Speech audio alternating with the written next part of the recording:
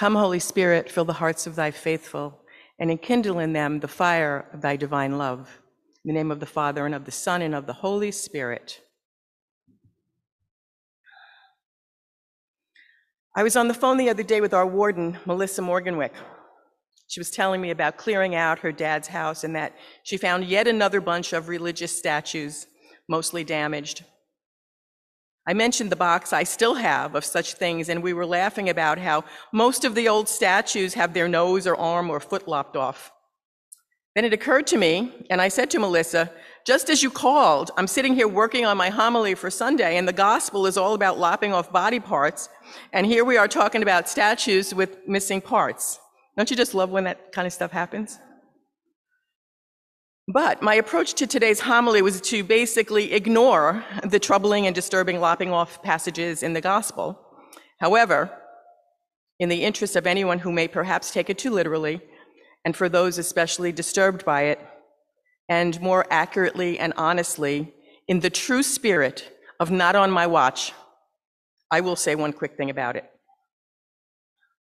Graphic, unforgiving, self-abusive, yes, but folks, it's bodily metaphor used to make a purposely disturbing point about getting rid of the people, places, and things in our lives that cause us to live in hell.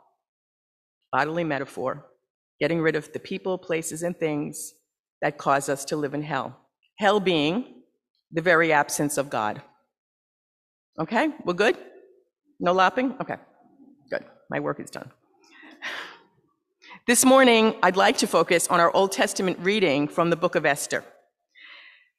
Today's reading kind of skips around a bit, and so the context and some of the story is lost. The story of Esther takes place in Persia, and I say that only because I love to say Persia. The Jews are an exiled people, and Esther is an orphaned cousin of Mordecai, who has adopted her into his care. Well, that wasn't much help when Esther is snatched away to be a pagan king's concubine.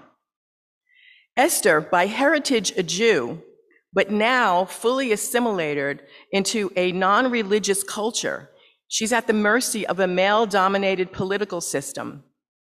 But she has a keen survival instinct and rises in royal favor. She's a favorite for sure, but Esther is leading a false life. The life she's been forced into certainly breaks the rules of Torah, the Jewish law. But she has had to acclimate herself to this in order to survive. Her Jewishness is hidden, is eliminated from her identity. Today's passages find Esther in a dilemma when she discovers Haman's plot to annihilate the Jewish people, herself. Now she needs to gather whatever fragments of her true self are still intact, and she needs to act. So she reveals her Jewish identity as she exposes Haman's plot to the king and begs his intervention to save her people.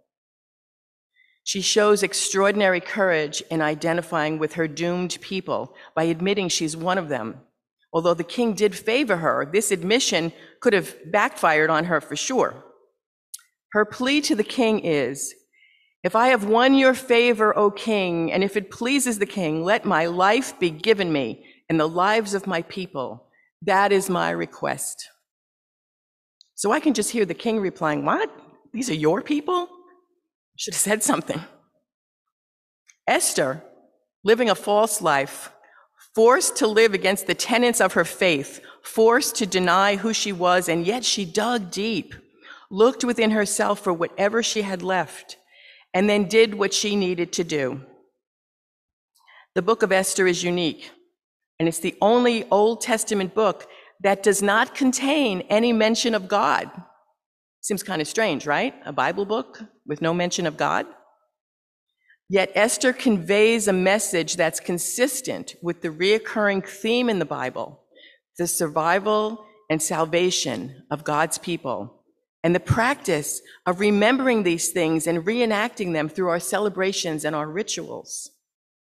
By story's end, she's Queen Esther, daughter of Abihail, as proudly Jewish as she is proudly regal, feared by all under the king. I guess that was considered a good thing, the fearing.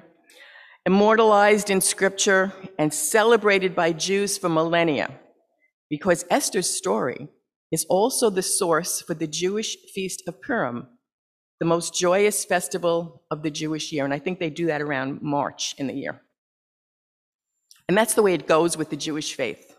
Struggle, salvation, remembrance, celebrations, rituals, with Passover, Rosh Hashanah, Purim, thanks to Esther, and many more holidays and holy days. And we do that too.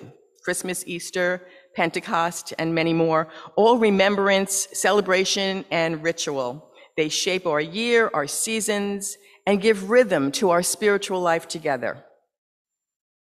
Yes, the story of Esther is a recurring theme to be remembered and celebrated. An entire people, the Jews, saved from annihilation. But what I'm seeing is Esther herself, Esther the individual, particularly and personally saved from annihilation and obliteration. And yet, no mention of God.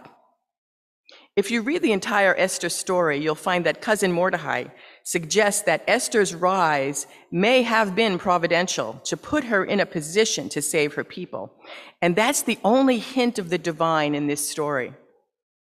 Or is it?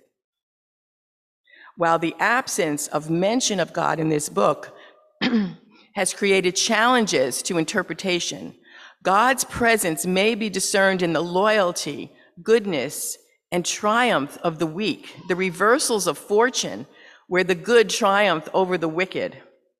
Though God is not named, God can still be known. Because the experience of Esther's people was turned from sorrow into gladness and from mourning into a holiday. The case can be made that God is present and active. Seems whenever the humble are lifted up and the haughty brought down, the case can be made that God is present. And it happens over and over. For example, women such as Hannah and Mary, the mother of Jesus. In the prayers of Hannah in the Hebrew scriptures and Mary in Christian scriptures, the belief is clear that God is in the business of lifting up the oppressed and bringing down the oppressor. As Hannah prepares to leave her young son in the care of Eli the priest, she prays, "The Lord makes poor and makes rich. He brings low and he also exalts. He raises up the poor from the dust.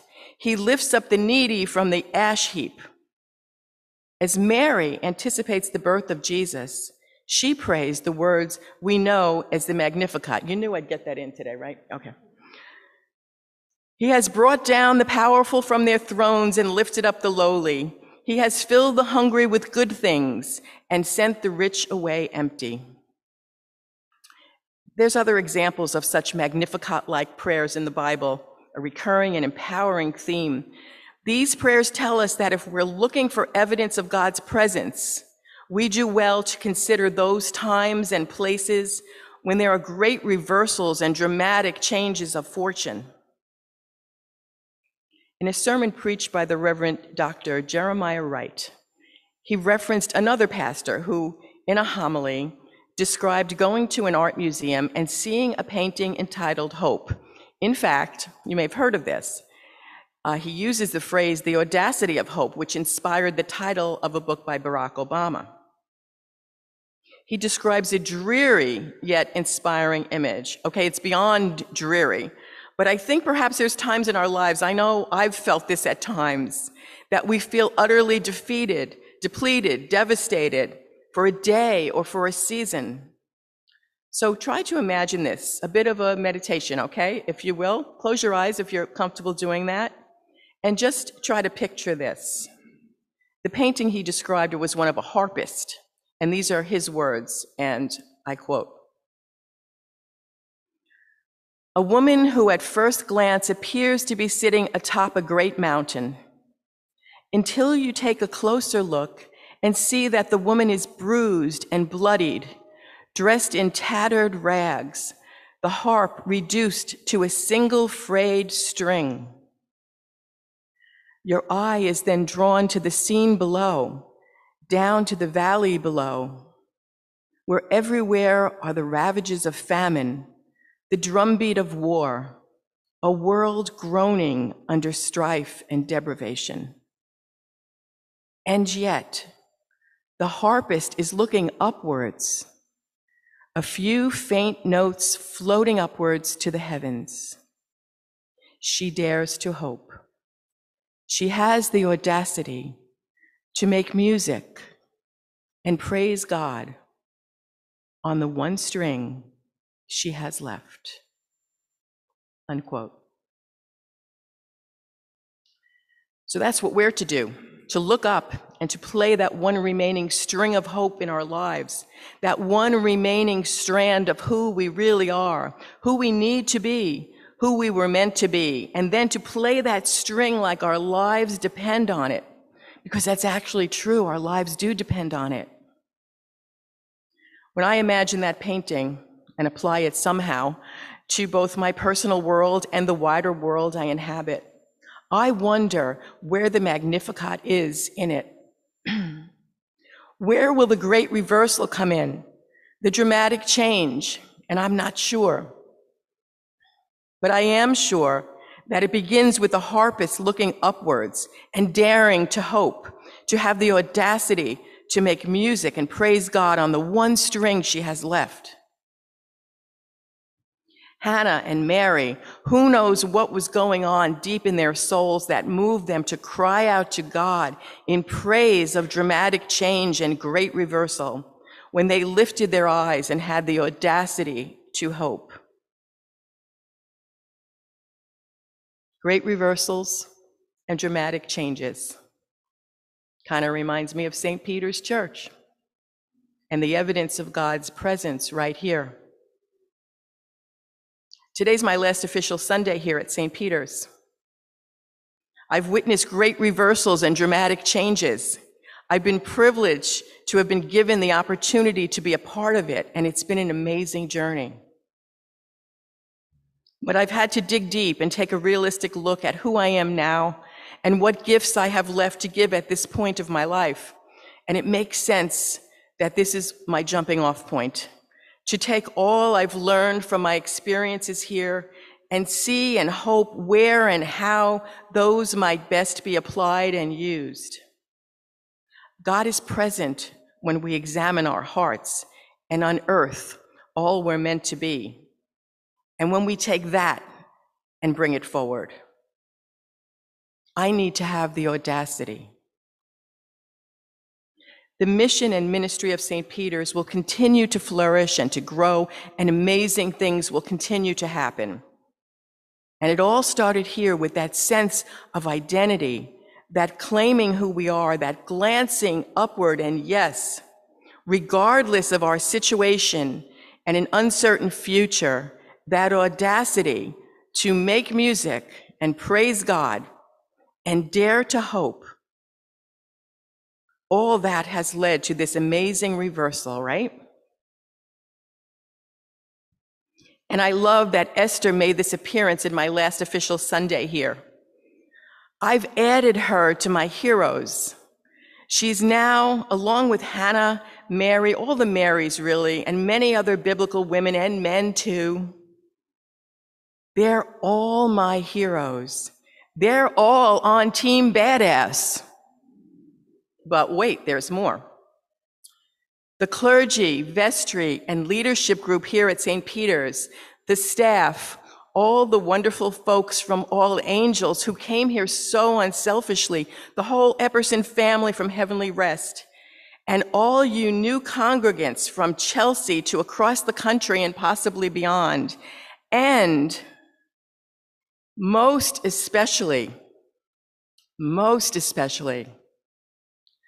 the small yet mighty, faithful, loving St. Peter's family I first came to this parish 5 years ago to serve. Those strong rocks of St. Peter's, the folks who have hung on over the years and would not let go. Everyone, you're all forever in my heart and on my team of fellow badass people of God. In the name of the Father, and of the Son, and of the Holy Spirit.